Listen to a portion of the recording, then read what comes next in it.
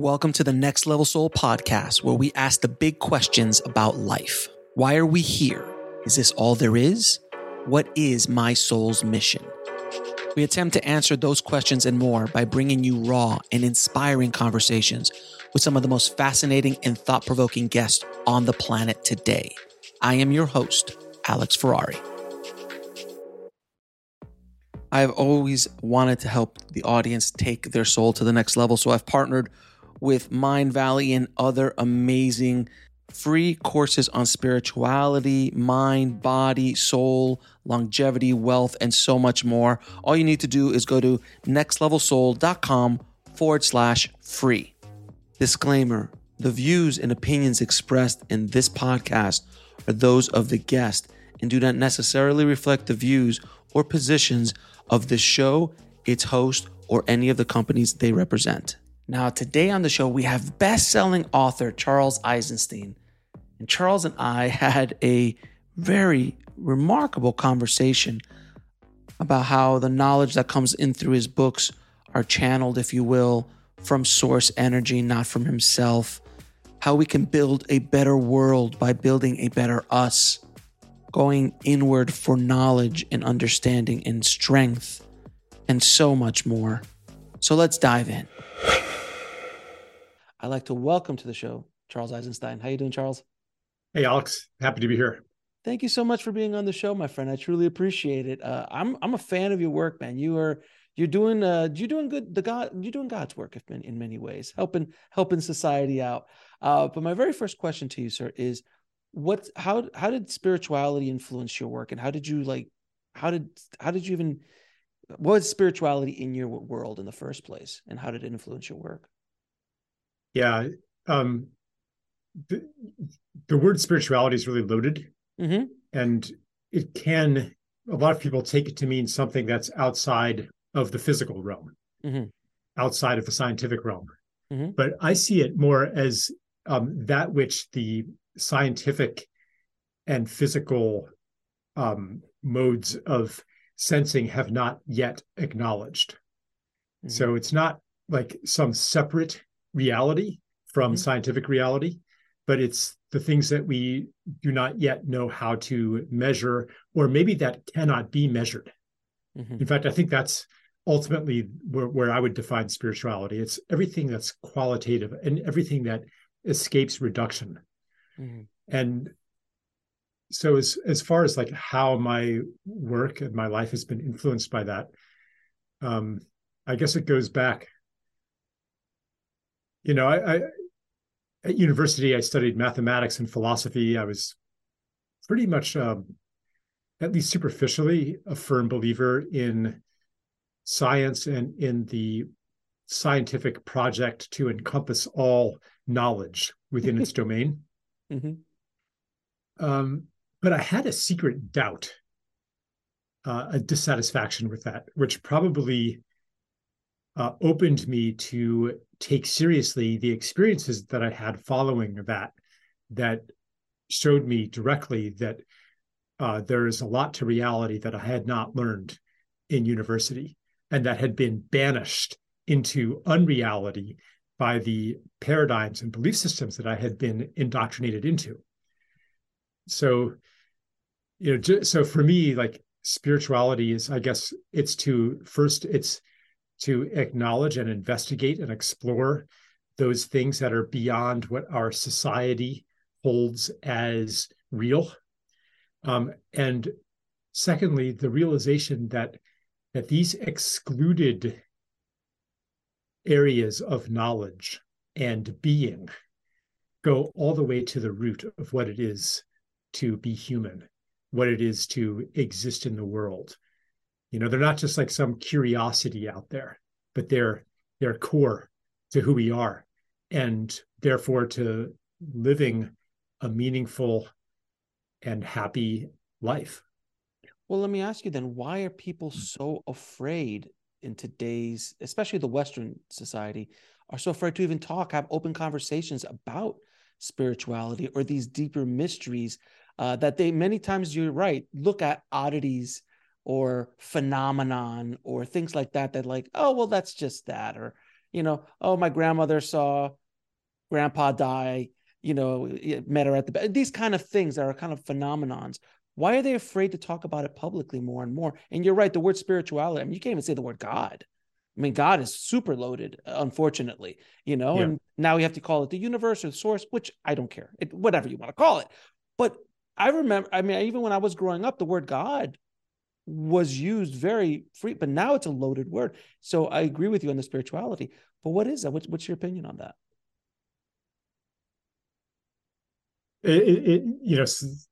Some people are afraid to talk about it. Other people maybe talk about it too much. Agreed. I think the reasons are pretty obvious. Well, some of the reasons are obvious. You don't want people to think that you're weird. You don't want people to think you're impractical and unrealistic and maybe a little crazy, because in many societies, not just our own, excuse me, the very definition of insanity is to see and believe things that are not shared by everybody else. Right. Which could actually, in a more objective sense, mean that you're eminently sane for not participating in a collective delusion. But from the perspective of that society, you're mad. And no one wants to be seen as mad and be ostracized. And, historically, that could even be that you end up getting sacrificed by the mob. Yeah, burned at the stake. Yeah. So we have a very deep instinct not to violate the surrounding norms about what opinions it's okay to express, what you can believe, what experiences you can share. And so there's still some of that stigma around spiritual beliefs or spiritual experiences.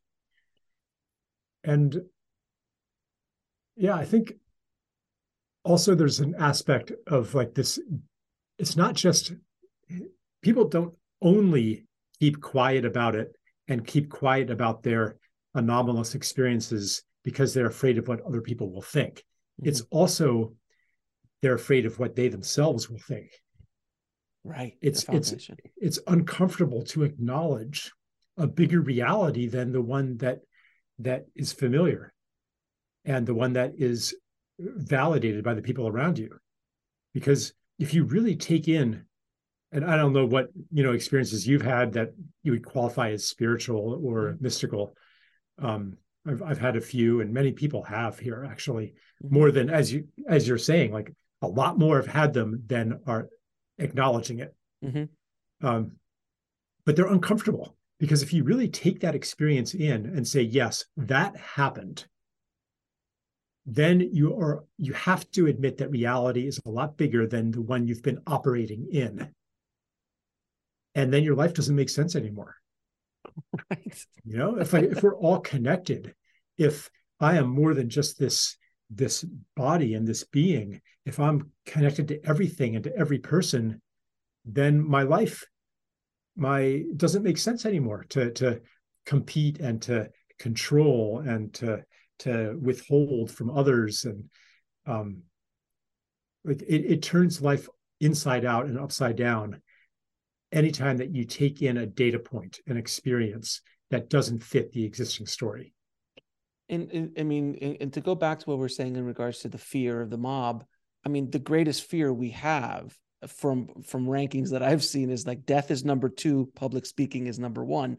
And that concept of public speaking is to be ostracized by the audience, by the crowd, by the tribe, if you will. So there's a deep seated feeling to belong, because we needed to, in order to survive, we needed to be part of that tribe.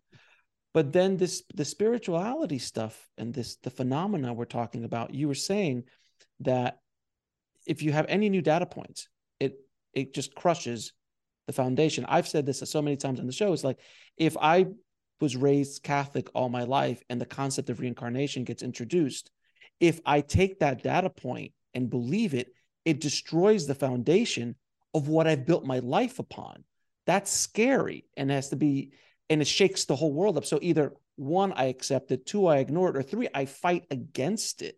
which is what what so many of the main problems of life is today in our society, correct? Yeah. We'll be right back after a word from our sponsor. And now back to the show. I just want to go back and you said one thing that I wanted to maybe expand on a little bit. Please. This compulsion to conform in our beliefs and perceptions is so powerful that people will literally deny what they actually saw with their own eyes, because it is this instinct that you're speaking of, to conform, to get along. It's a survival, and you named it as a survival instinct. But that's not necessarily because it helps the tribe or the band survive. Right. It is because this is something I've written about extensively, but this ancient pattern of sacrificial violence that affected pretty much all human societies and still does today, where you have social conflict, you have cycles of vengeance, you have blood feuds, societies coming apart. And the way that peace is found is that everybody turns on a victim, somebody or a subclass of victims who are dehumanized, ostracized, ritually murdered. And once that is accomplished, then peace and harmony reign again, because all of that bloodlust and that desire for vengeance and that desire to do something about this insult that has happened to me in this blood feud, that has been expiated, that has been resolved. Harmony reigns. So in times of stress, of social stress, social tension, it is imperative not to be identified as subhuman, as someone outside society, as a witch, as a Jew, as a heretic, as an anti-vaxxer, as a Christian. As a Christian in the Roman times. Yeah, whatever it is. Like this mob impulse is terrifying. It's such a deep instinct that, like, you see it in school, on the schoolyard, like, nobody wants to be the kid with cooties. And if you touch the kid with cooties, then you have cooties too. Right. So no one will associate with him. But why is this? Why is this so ingrained in our psyche as a species? Because it's such an ancient pattern. I mean, it's the pattern of the sacrificial victim. Something has to be done. Let's go find somebody to blame it on. Right. Let's go find somebody to kill. I mean, there's actually a lot of theology built around this, because the Christ story was, if it had fit the normal mythological template, then, here we have an unruly mob, we have social stress. Pontius Pilate, he knows what to do. You direct the mob's anger not at the authorities, not at other established factions of society. You direct it at a criminal, at a victim, at some, a heretic, at somebody. And so, he names Jesus as a heretic, puts him on the cross, and is hoping thereby that the mob will be satisfied that something has been done. Somebody has been killed. The problem has been solved. And normally that victim would be memorialized in myth as a villain, as an arch villain. Right. This is the storyline that we still find today in superhero movies and James Bond movies and stuff like that. You find the bad guy, you kill the bad guy, and all the problems are solved. But what the Christ story does is it turns that narrative on its head by establishing the innocence of the victim,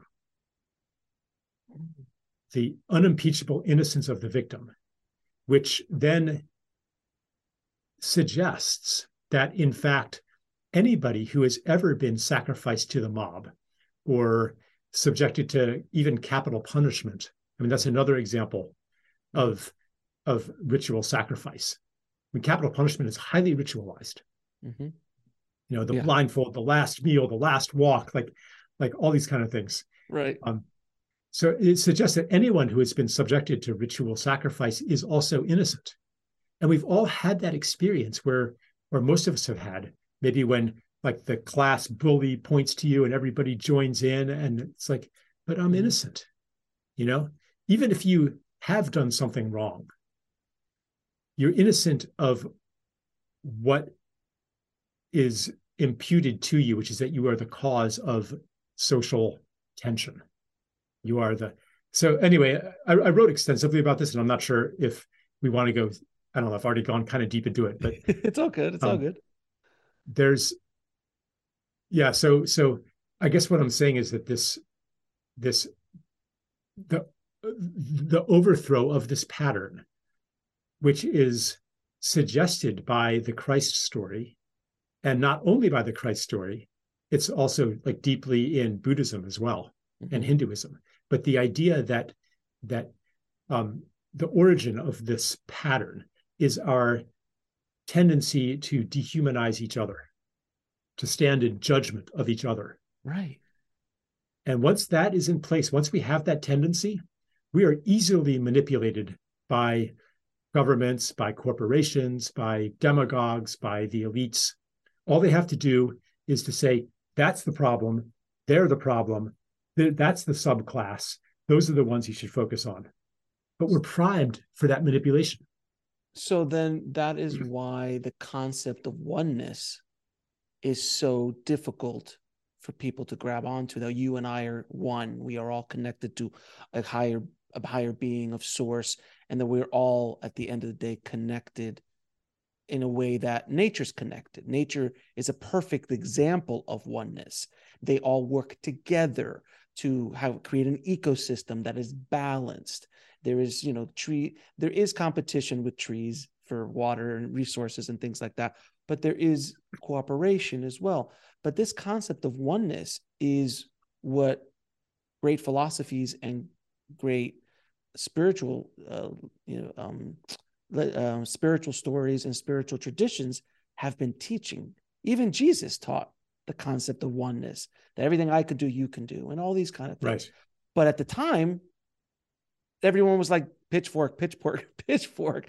So why is it, I mean, I think now more than ever that where the idea of oneness is starting to come up with these kind of conversations, and people are looking for these and listening for it. But what is it why do we need separation? What is it in our psyche or in our programming that is so easily to agree, like you and I are obviously different, but to believe that we're one, so much more difficult. Yeah, we could unpack that. Like, what do we really mean by oneness? Right. Because we are, as you said, we are different. What different expressions. Really mean? Different expressions. Yeah. So right. We're different expressions of the same thing.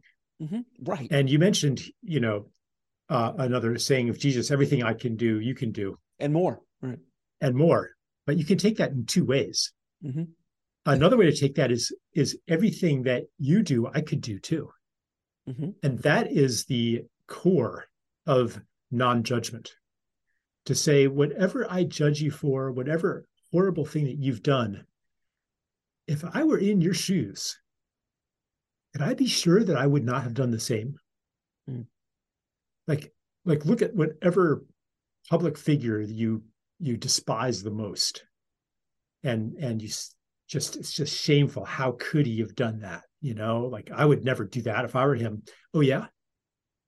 If you were subject to his entire childhood and his entire surroundings, can you really be so sure? Or are you just better? Just made of better stuff? The ego thinks so. So oneness says we're all made of the same stuff. We're all ultimately the same spirit made flesh. We're all emanations of the Creator. We are all, and in Buddhism, it's the concept of interbeing, that I am like a holographic mirror of all that is. I am the totality of my relationships. I am life. Who are you? What are you? You are life. You're doing what life does from this vantage point. That tree out there is doing what life does in its circumstances, but we're all life. And that, for me, that's where I take the idea of oneness. It's not so much that our differences aren't real. We'll be right back after a word from our sponsor. And now back to the show. We're not obliterating difference here and the whole human drama, but we're understanding that we are coming from the same source and maybe destined to return to the same source. And that kind of leads to one answer, at least to the philosophical question you raised, like why are we in this separation? Why have we descended into this illusion of our separateness and generated all of these dramas and horrors? And it seems like we're lost in separation as a society. Like the human condition is incredibly degraded right now. And that degradation is mirrored by the degradation of nature. And it's a moral degradation. It's an economic degradation. I mean, the way it's a bodily degradation, horrifying. Why did we do this? And I think that ultimately the answer has to do with the word I used, drama, that we're entering into these multitudinous dramas. Every possible story you can imagine has happened on this earth. In order to experience that, in order for consciousness to know itself through these diverse situations and stories, so that eventually, as we come back together, we are enriched by the journey. And like God knows God through the fracturing of God's self into these trillions and trillions of pieces, and what's going to happen. And part of the story is that at a certain phase of it, it seems like we'll never get back to oneness. We'll never return to God. That dark night of the soul is a key part of the experience. And so, yeah, I'm getting really like theological here, but we could make it practical, but maybe I'll pass it back to you for the moment. Well, listen, I mean, the one thing you said before was about the conditioning. Like you look at the most vile person that you despise publicly and what they're doing, and you're like, I would never do anything like that. But you are so right, based on that person's life conditions, how they came in, because I still believe we do all come in a pure state. Yet there is, and if you want to get a little bit more spiritual aspect, there are probably karmic things and other things that come in. I always, because I have kids, I go, oh, well, she was programmed like that at the factory. Like, I have no idea how we didn't teach her that. We didn't teach him that. Like there is a programming that comes in, but that one of those programs isn't hate and it isn't separation. That is taught.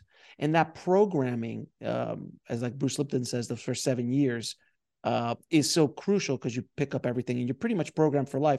You spend the first 7 years programming yourself and then the rest of your life trying to deprogram yourself to go back to where you came from at the beginning.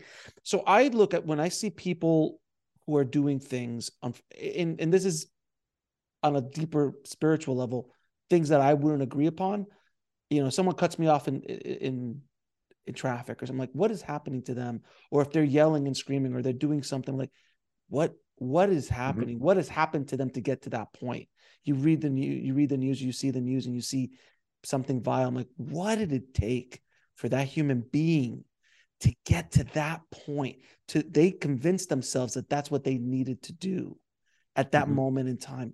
So I look at it a little bit differently in regards to the programming. And I think if most of us started to look at things a little bit more wider in awareness, I think things might start changing a little bit. Would you agree? Yeah.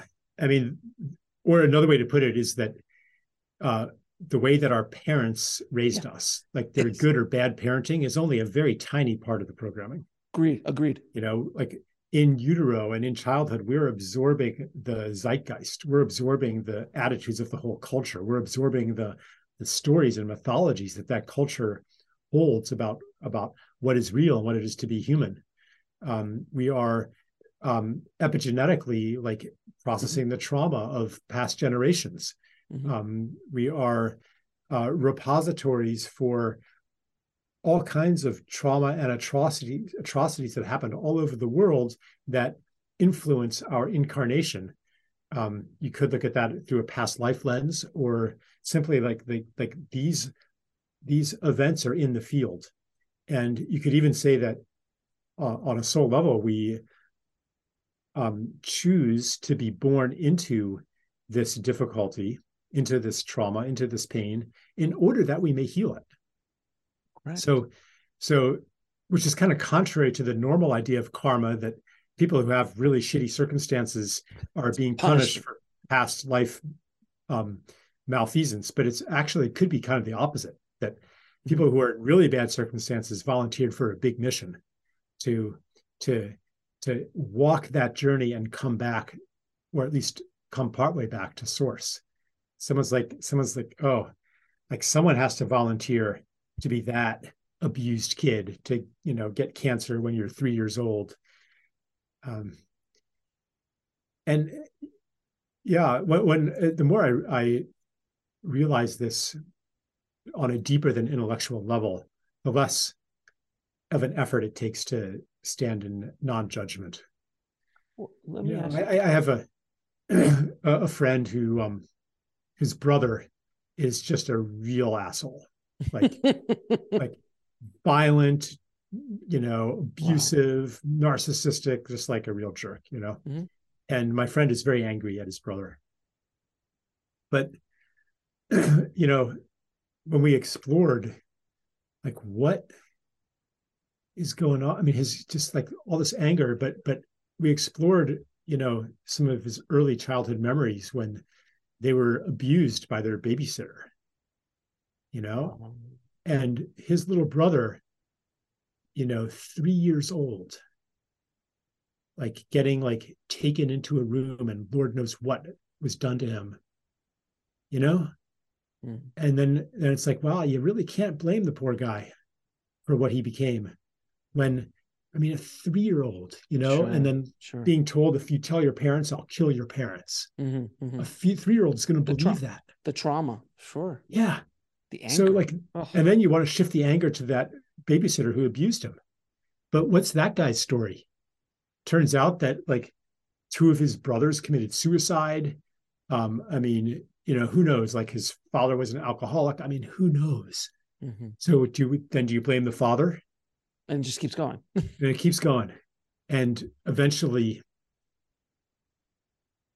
you run out of people to blame, or blame no longer becomes the best strategy to try to change this, because really that's what we want. It might feel gratifying to punish the wicked, but I like to ask, if you could, if what it takes for this never to happen again is that the wicked get off scot-free, the perpetrators, the Illuminati, the power elite, the human trafficking Satanists, et cetera, whatever you hold in your worldview, if they get away with it, but it never happens again, are you willing to pay that price? Are you willing to pay the price if you're never vindicated, of you're never celebrated as having been right all along? Are you willing to pay that price? What are you willing to lay on the altar of healing? Because it's going to take a lot. Because as I said, we are deep, deep in it. We're deep in the pit of hell. But that's ego, though. Yeah. That's absolute ego. You just said it very so clearly, like if they can get away with it and you are guaranteed it will never happen again, can you let it go? Ego won't let it go because you've been wronged. But if you're able to transcend ego a bit and forgive, that's where, Jesus and all the spirits, forgiveness is so powerful. Empathy, forgiveness, these much more powerful than vengeance, because it's a lot harder to forgive than it is to get revenge and vengeance on someone because it feels good for the moment. Mm-hmm. And that's the thing. It's an instant moment, but afterwards, then you probably feel guilty about the vengeance, or you have to deal with that weight. Where in forgiveness, it's harder, but then you're good. It's kind of like a cleansing almost. Do you agree? We'll be right back after a word from our sponsor. And now back to the show. Yeah. And when you get vengeance, I mean, this is what we talked about at the beginning, the origin of this social pattern. Like somebody gets vengeance and they feel good, and everyone connected with them thinks that was great, but then the guy that he killed in vengeance, what do his brothers think? And his children and his wife and her brother-in-law, and like they want to get vengeance back, and they do, and then they feel good, and it goes back and forth. Right. Or you could forgive and stop, and it stops. Right. And what does it take to forgive? And this is the link back to non-judgment, which comes from understanding what it's like to be somebody else. And when you hear that story, like this guy was abused too. He was once upon a time a cute little sweetums, an innocent baby. He wasn't born bad. Right. And then he went through this, that, and the other thing. And he became like, once you know the full story, it's not actually hard to forgive. It's actually almost unstoppable. If you have to make an effort to forgive, usually that means that you're missing some information. It's very true. It's very true, because you're right. Every monster that's ever walked the planet came in as an innocent baby. Yeah. Throughout history, any atrocities that were done throughout history. And then at this point, people talk about psychopaths and so forth, and there's exceptions to that. But I think, to account for that, we can take it to the level of karma and epigenetics. And but yeah, as a general rule, they're babies. Yeah. They're just when they first come out, they generally aren't psychopaths at 1 month old, generally speaking. Something might occur in their systems, in their brains, in the programming, but generally speaking, and if you could understand that, it starts to clarify things a little bit. But sometimes the anger is so strong, and the wanting for vengeance is so strong, it clouds completely. And the anger is okay. Like, I'm not you can be angry, obviously. Yeah, but what happens? Like, anger is a powerful energy for transformation. It says, no, not anymore. No. But when it is channeled onto hate, onto blaming someone or something that isn't the real cause of the problem, the anger is neutralized. The transformative power of the anger is neutralized, because it's not actually going towards the source of the problem anymore. Right. It's like, it's like in the Middle Ages when the Black Plague came, and murderous mobs went around killing the Jews, blaming them for poisoning the wells and making everybody sick. Right. And they were like, yes, we've done something about this. We've got revenge, But did it help solve the plague? Not in the slightest. So this is a classic example of anger diverted onto hate, or fear diverted onto hate. Let me ask you this, because obviously you have an intellectual mind, and you think a lot about things, but yet you also have a spiritual side. How do you balance these two energies? Because the intellectual is a different energy than the spiritual. And how do you kind of balance? How do you balance that? It's not a matter of balance. It's about understanding the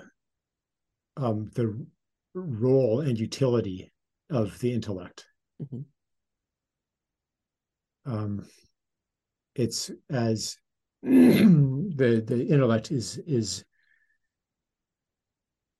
a way to gather certain kinds of information that then feed into the body, into the heart, and inform the heart's choices. The intellect is also a way to play. it can accomplish certain tasks. It's useful for certain things. So for me, it's about recognizing what it is and is not useful for. Like, for example, if I'm trying to make a choice about love, right, and who to spend my time with, it's not going to do much good to add up the costs and benefits. No, it's not, in my sir. mind. Not at all. Not a good way. Like, you can try to choose that way, but it won't. For one thing, you'll always regret your choices because you can never add it all up, and you will also be indecisive. Right. You'll never be certain. You'll never be confident in your choices. So that's like a classic misapplication of what we're calling intellect. Because love is unquantifiable. So it's completely unquantifiable. So if you try to add intellect into a power like love or a feeling like love, I mean, there have been people like plus side, negative sides. Should I love this person? Should I marry this person? That kind of thing. And you can't quantify it, no matter how intellectual you might be. Right. But has there ever been a point, though, that your intellect has gotten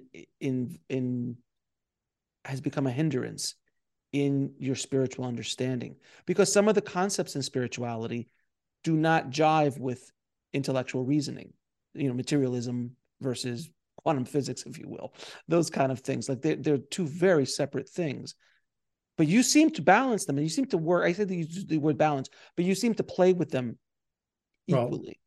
Well, it's that. So maybe we'll talk about reason rather than intellect. Okay. The places that reason will take you depend on your starting point. Depends on what you take for granted, what you assume. So a lot of what we know through our spiritual faculties does seem to contradict what reason tells us. But that's because reason is based on the idea of a separate self in an objective universe, in which change happens when a force is exerted on a mass. So it seems irrational to expect synchronicities to happen when you let go of control. That seems irrational. It seems irrational to expect that a change will happen in a distant part of the world because of that your personal choices have any effect on what happens globally. Right. But that's because of the foundational assumptions of our reason, which are separation. So suppose you say you have different assumptions. For example, you have the assumption of interbeing, that I'm intimately connected to all that is. Therefore, anything that happens within will be mirrored by something that happens without. Therefore, the intelligence of myself is mirrored by the intelligence of the world and of all things. So, of course, there's going to be synchronicities when I'm not imposing my own order on the external world. So this is like a different foundation of reasoning. It could be as simple as I'm not separate. We're not separate from nature. Therefore, the well-being of the soil will be our own well-being.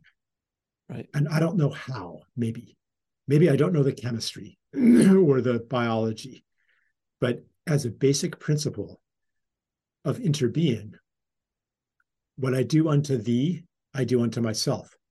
And that's actually the esoteric interpretation of the golden rule. Right. It's not a rule.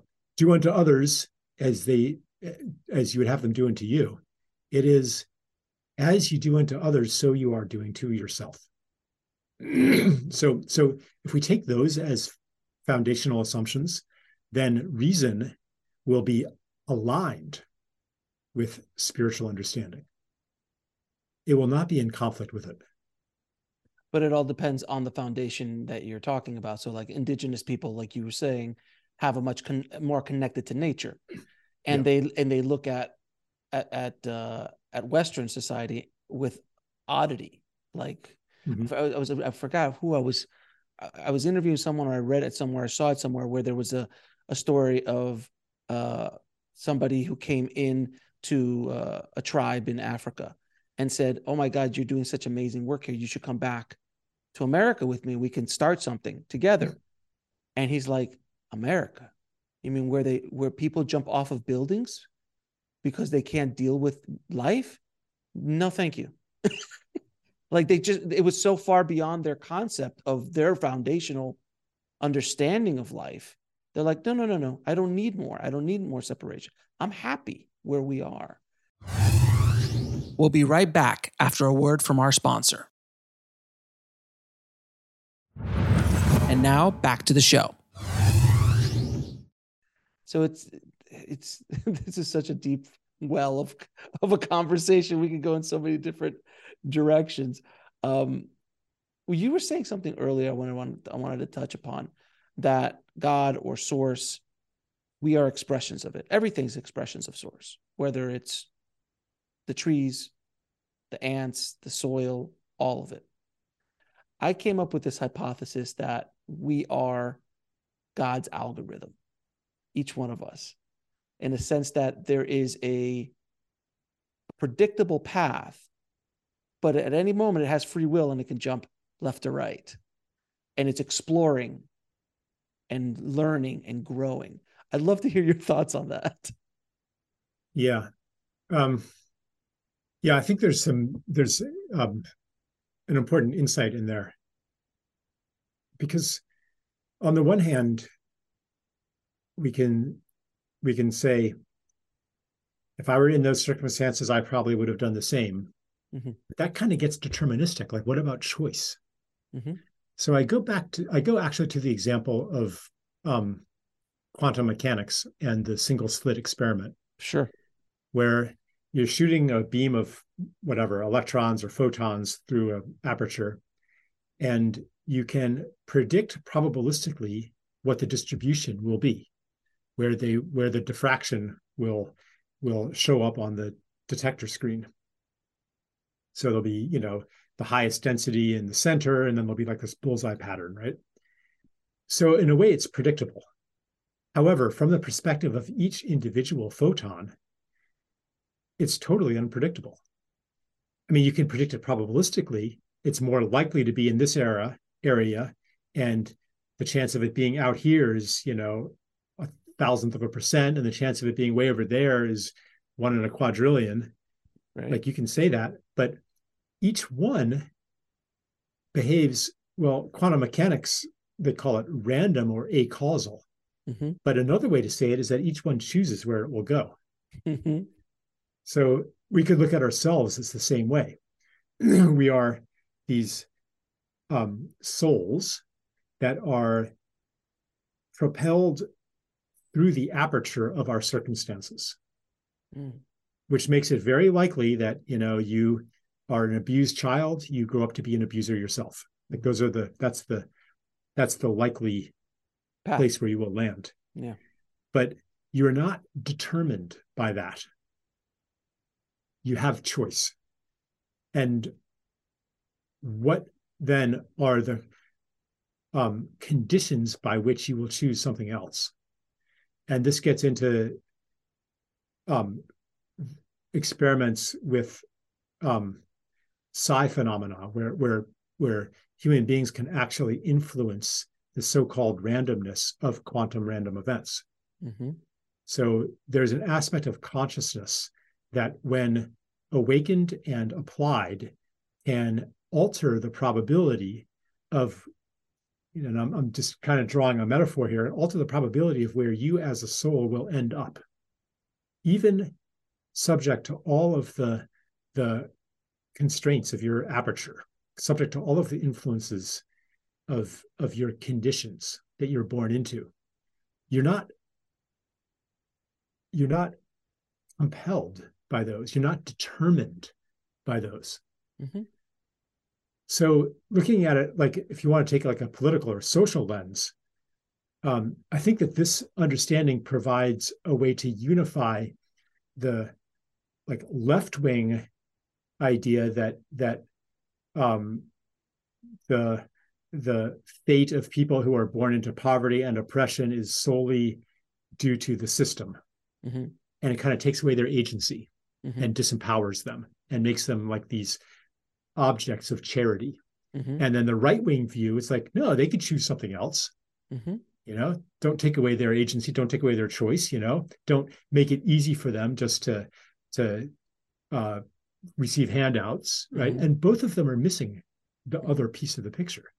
Like, yeah, like we should definitely change the system, because the likelihood and the majority that go through this horrific aperture of poverty and addiction and so forth, they're going to end up in a very bad place. So yeah, we do have to look at the system. We can't just say, oh, it's their own choice. But we also have to embrace and acknowledge and recognize that each one of these people is capable of choice, is an agent of divine volition, and to not reduce them to their circumstances. Well, I mean, and you were so right, because if there are people who are born into abusive families, and one path is, well, if I was abused, I'm going to probably abuse when I get older. Or the other path is like, I was abused, I will never allow anyone else to get abused. Two very different paths that happen all the time by choice. Now, what skews them in which direction could be that programming in the factory, could be a kind word, could be a book, could be a movie, could be a story, could be another friend. There's so many things that could skew one way or the other. But there is choice. There is choice. But like you said, walk in someone else's shoes before you judge them, because if you walked in the same path, who's to say that you wouldn't have made the same choices that person did? But there is these anomalies of like the algorithm. It kind of goes where it's going to go. And, I don't know how far you've gone down the rabbit hole in regards to soul's karma, soul blueprint, and the idea that we create the circumstances that we come into this life to learn and grow. Well, if we understand, and I've asked this to great spiritual masters, I go, well, if we wrote everything, where's free will?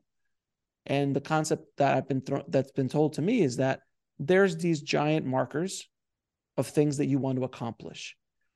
You will get to those. Now, how you accomplish them is up to you. And you can choose not to accomplish them. That's completely your choice.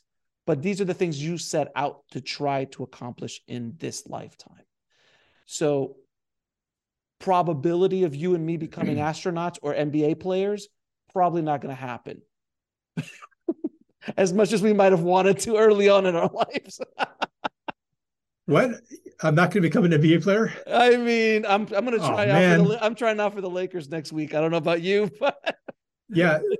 So I think it's if you want to look at it from the perspective of soul blueprints and stuff, it's that the soul creates the conditions and the dilemmas and the choice points in which you exercise free will, right, and learn from those choices. But it does not dictate your choice in advance.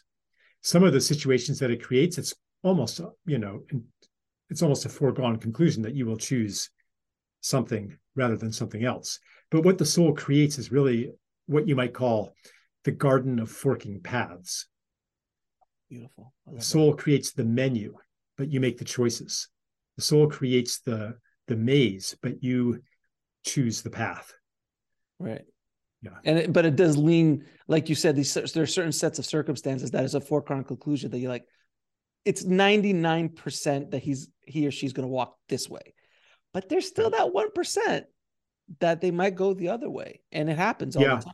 But, and also like, so the way that we're looking at it is a bit simplifying, but it's also that like, what are the conditions of the choice? And you referred to some of them earlier, like maybe that abused child did have a kindly grandmother who gave him just enough love, that he was able to take a different path. Well, we also create our own conditions. by the choices that we make day to day and moment to moment of where to put our attention, that create ourselves as somebody who will pretty much automatically do something in a certain situation that looks like you're making a choice, but you're not. You're on autopilot. You've already created yourself to be the person who will pretty much automatically react in that way. We'll be right back after a word from our sponsor. And now back to the show. One of the ways to do that is through the stories that we feed ourselves. So, for example, if you're walking around, we're constantly running a story about how rude people are and self-centered they are, and then you're out driving and someone pulls out in front of you. It's not like you're making a choice when you like lean on the horn and flip the guy the bird, and drive past, and it's like you were possessed by something. Mm-hmm. Do you really feel like you're making a choice in those moments where you just lose your shit?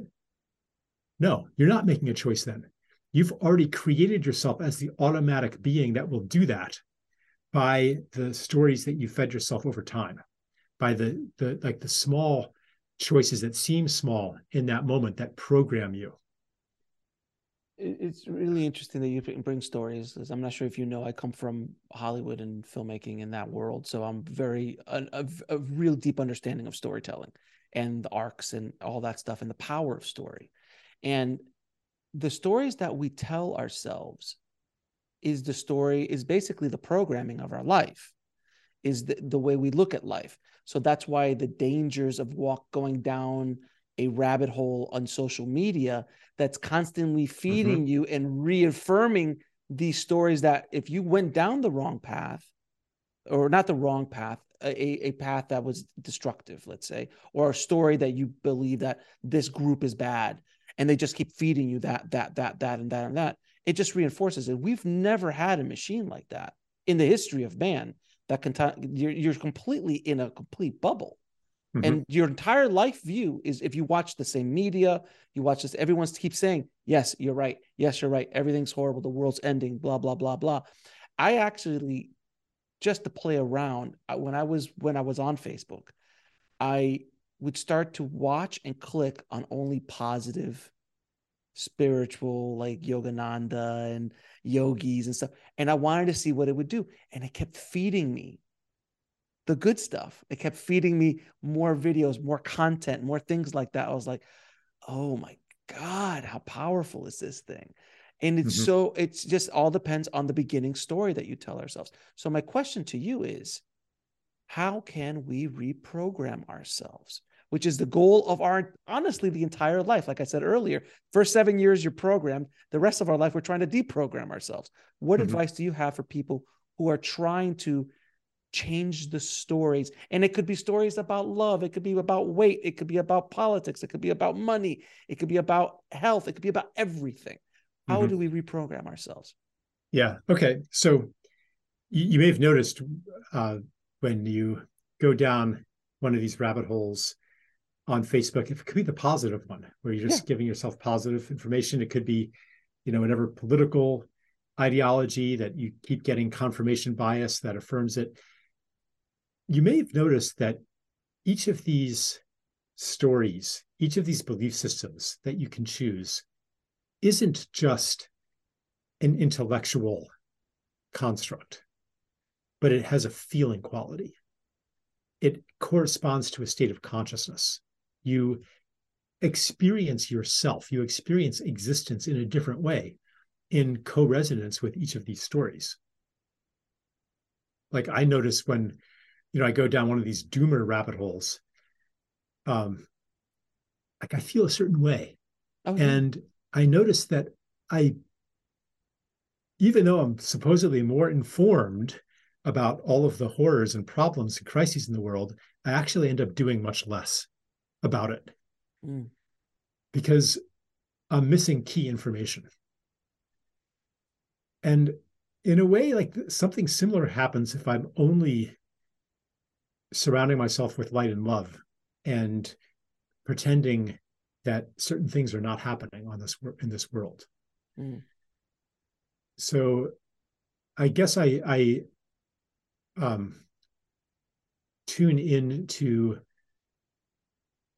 what is healthy food for my spirit. Right. And, sometimes, it's ice cream, it's cookie, it's sweet, but too much of that, and I'm going to get soft and flabby. Like sometimes I need the bitters.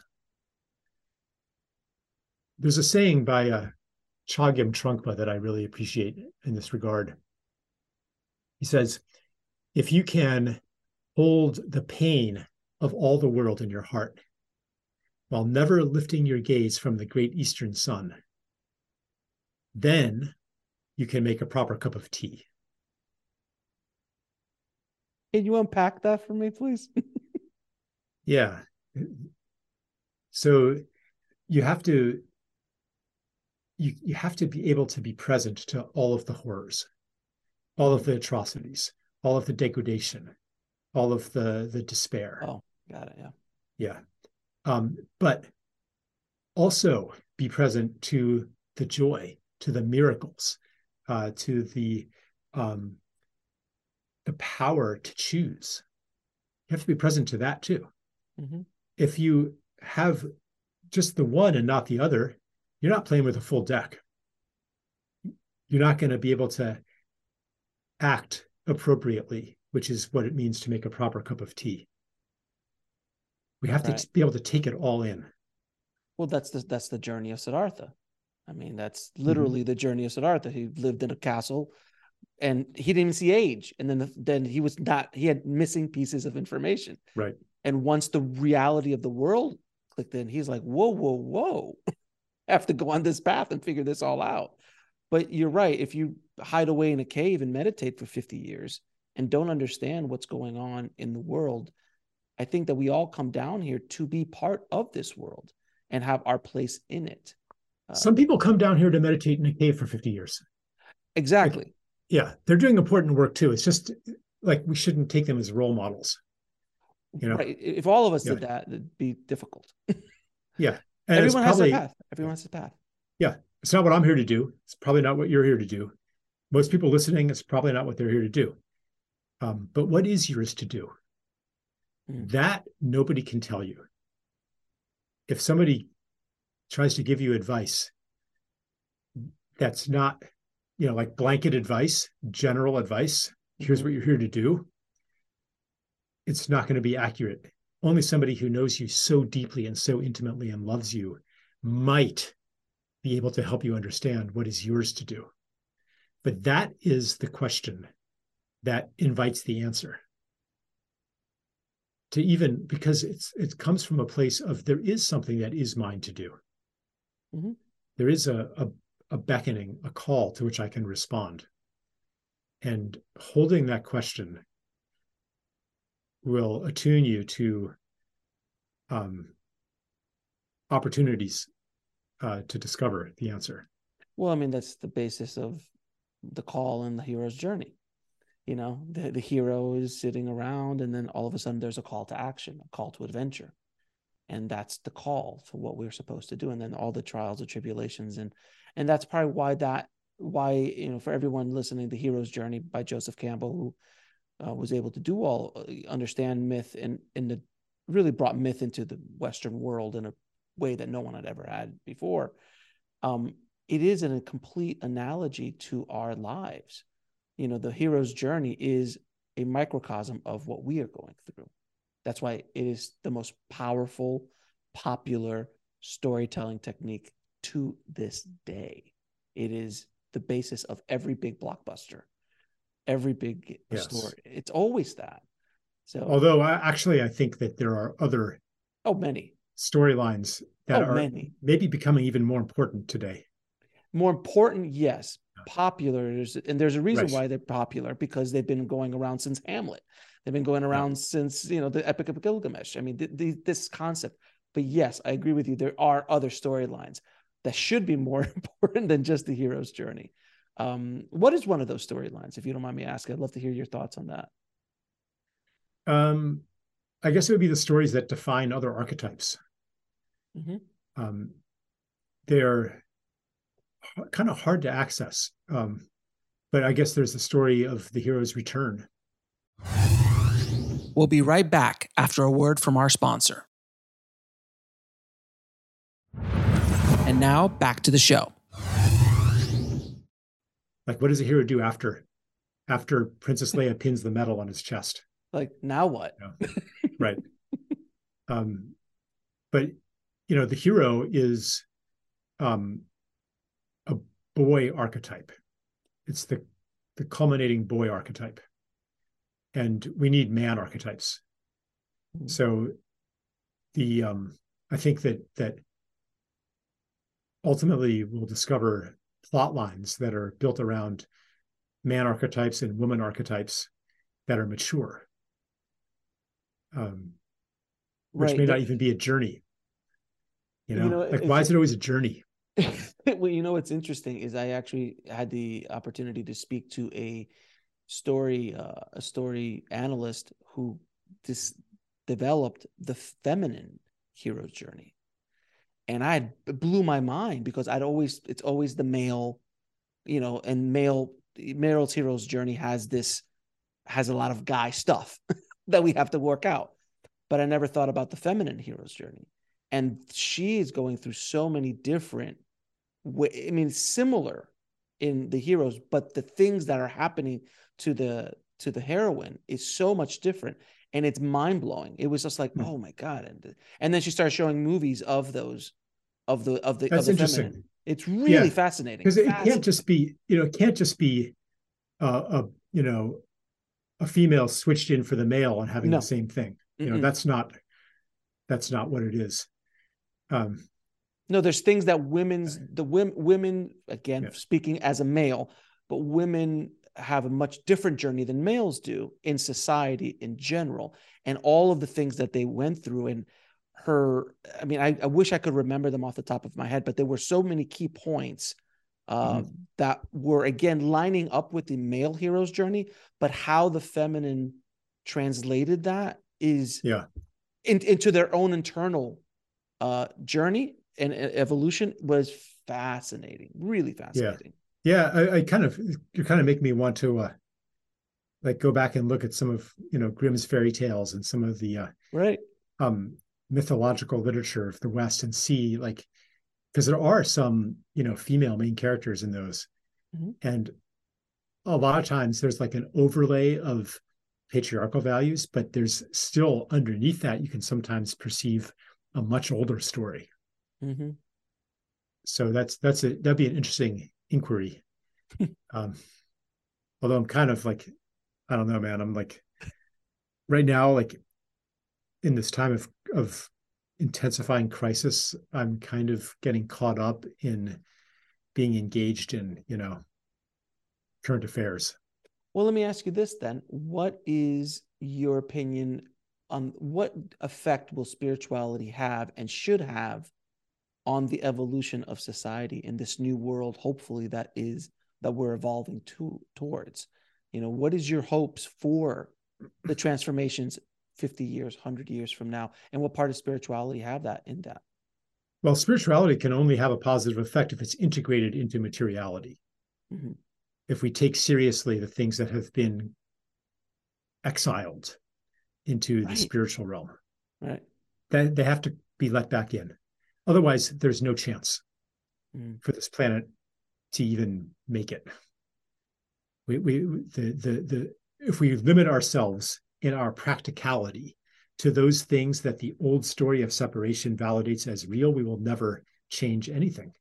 We will be overcome by the powers arrayed against change. We have to access the possibilities that have been relegated to the spiritual realm. Technologies like the art of being at exactly the right place at the right time and meeting just the right person that you can't force to happen. Oh, how many times did that happen to you in your life? That all of a sudden the right person at the right time opened up the right door and your entire life changed. Right. That you couldn't have controlled. Right. Yeah. Imagine if we're able to wield that power in our efforts to, reverse ecological degeneration or social degeneration or nuclear war. We need those kinds of abilities, and the things that like we see all the time in the alternative health field. My wife is a healer. She cures medically incurable conditions pretty much every day, and people go back to the hospital and they're like, the doctors are like, well, I guess we don't need to do the surgery after all. Are we just going to shunt those off into some airy fairy realm called spirituality? No, we got to take those in. And when we take those in for real, the whole medical system changes. And that's just one example. What's possible for the human body is possible for the social body, the body politic, the ecological body. There are vast creative powers available to us when we no longer hold ourselves as alone and the only intelligence in the world. When we're able to ally with the intelligence of the body, with the intelligence of the soil, with the intelligence of nature, the intelligence of the oversouls of the animals, the intelligence of the whales, the intelligence of the cosmos, of the stars, of the sun. We are not alone here. Of the ancestors, there are, we can call them spirits if you want, but they're real. And when we shift into the worldview that holds them as real, they become real. And have you read Malidoma Some's book of Water and Spirit? You mean I'm not sure if is not the one where they put energy towards water and the water crystals? Not that one, right? No. Malidoma Some.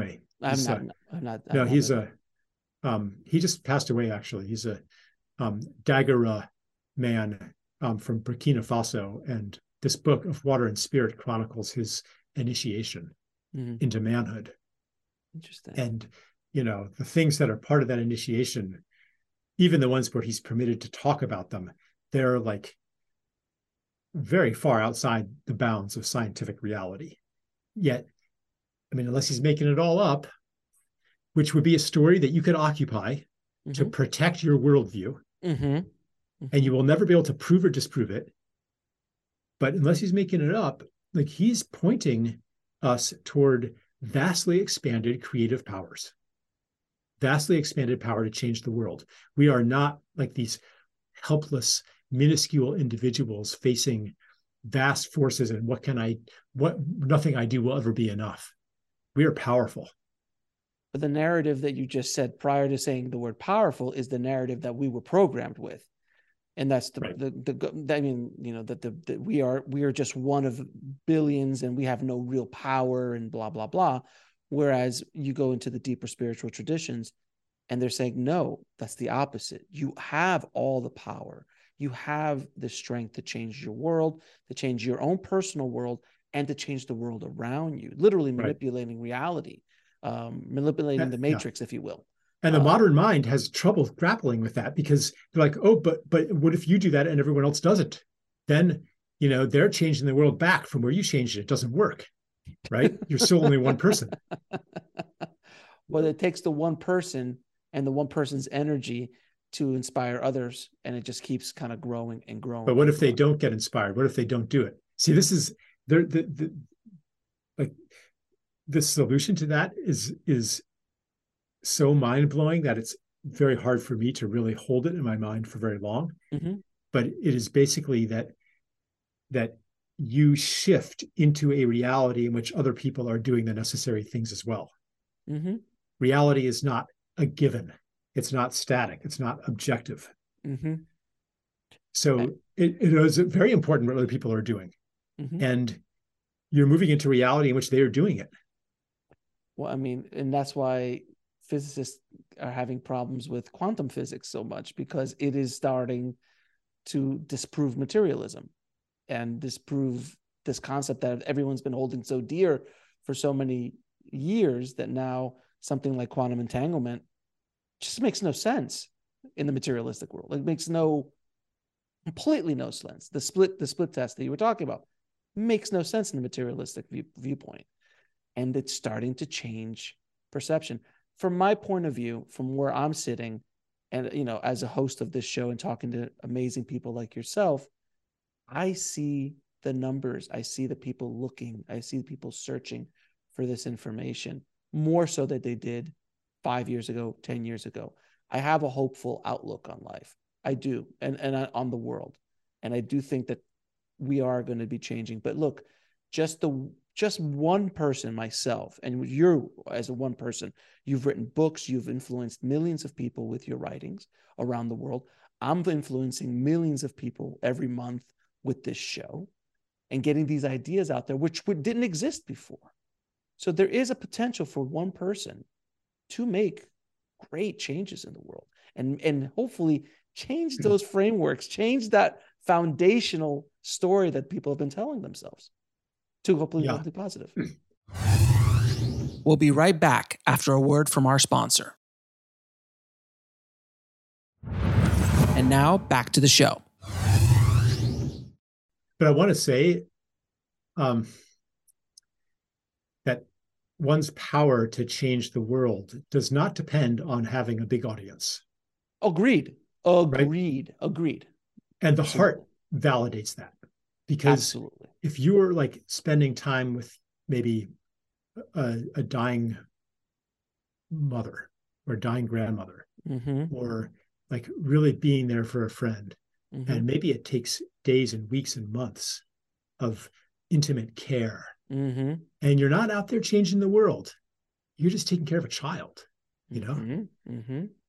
The mindset of separation says, well, you're not doing very much. You're not doing as much as Alex Ferrari, who's reaching millions. You're not doing as much as Charles Eisenstein,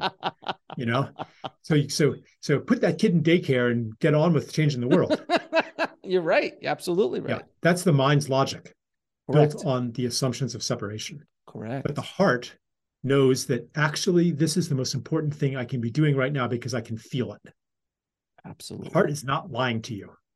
Absolutely. And we really, for this world to really heal, we have to accept, we have to trust that knowledge of the heart about what to do. It tells us what to do. We know it unerringly directs us what to do.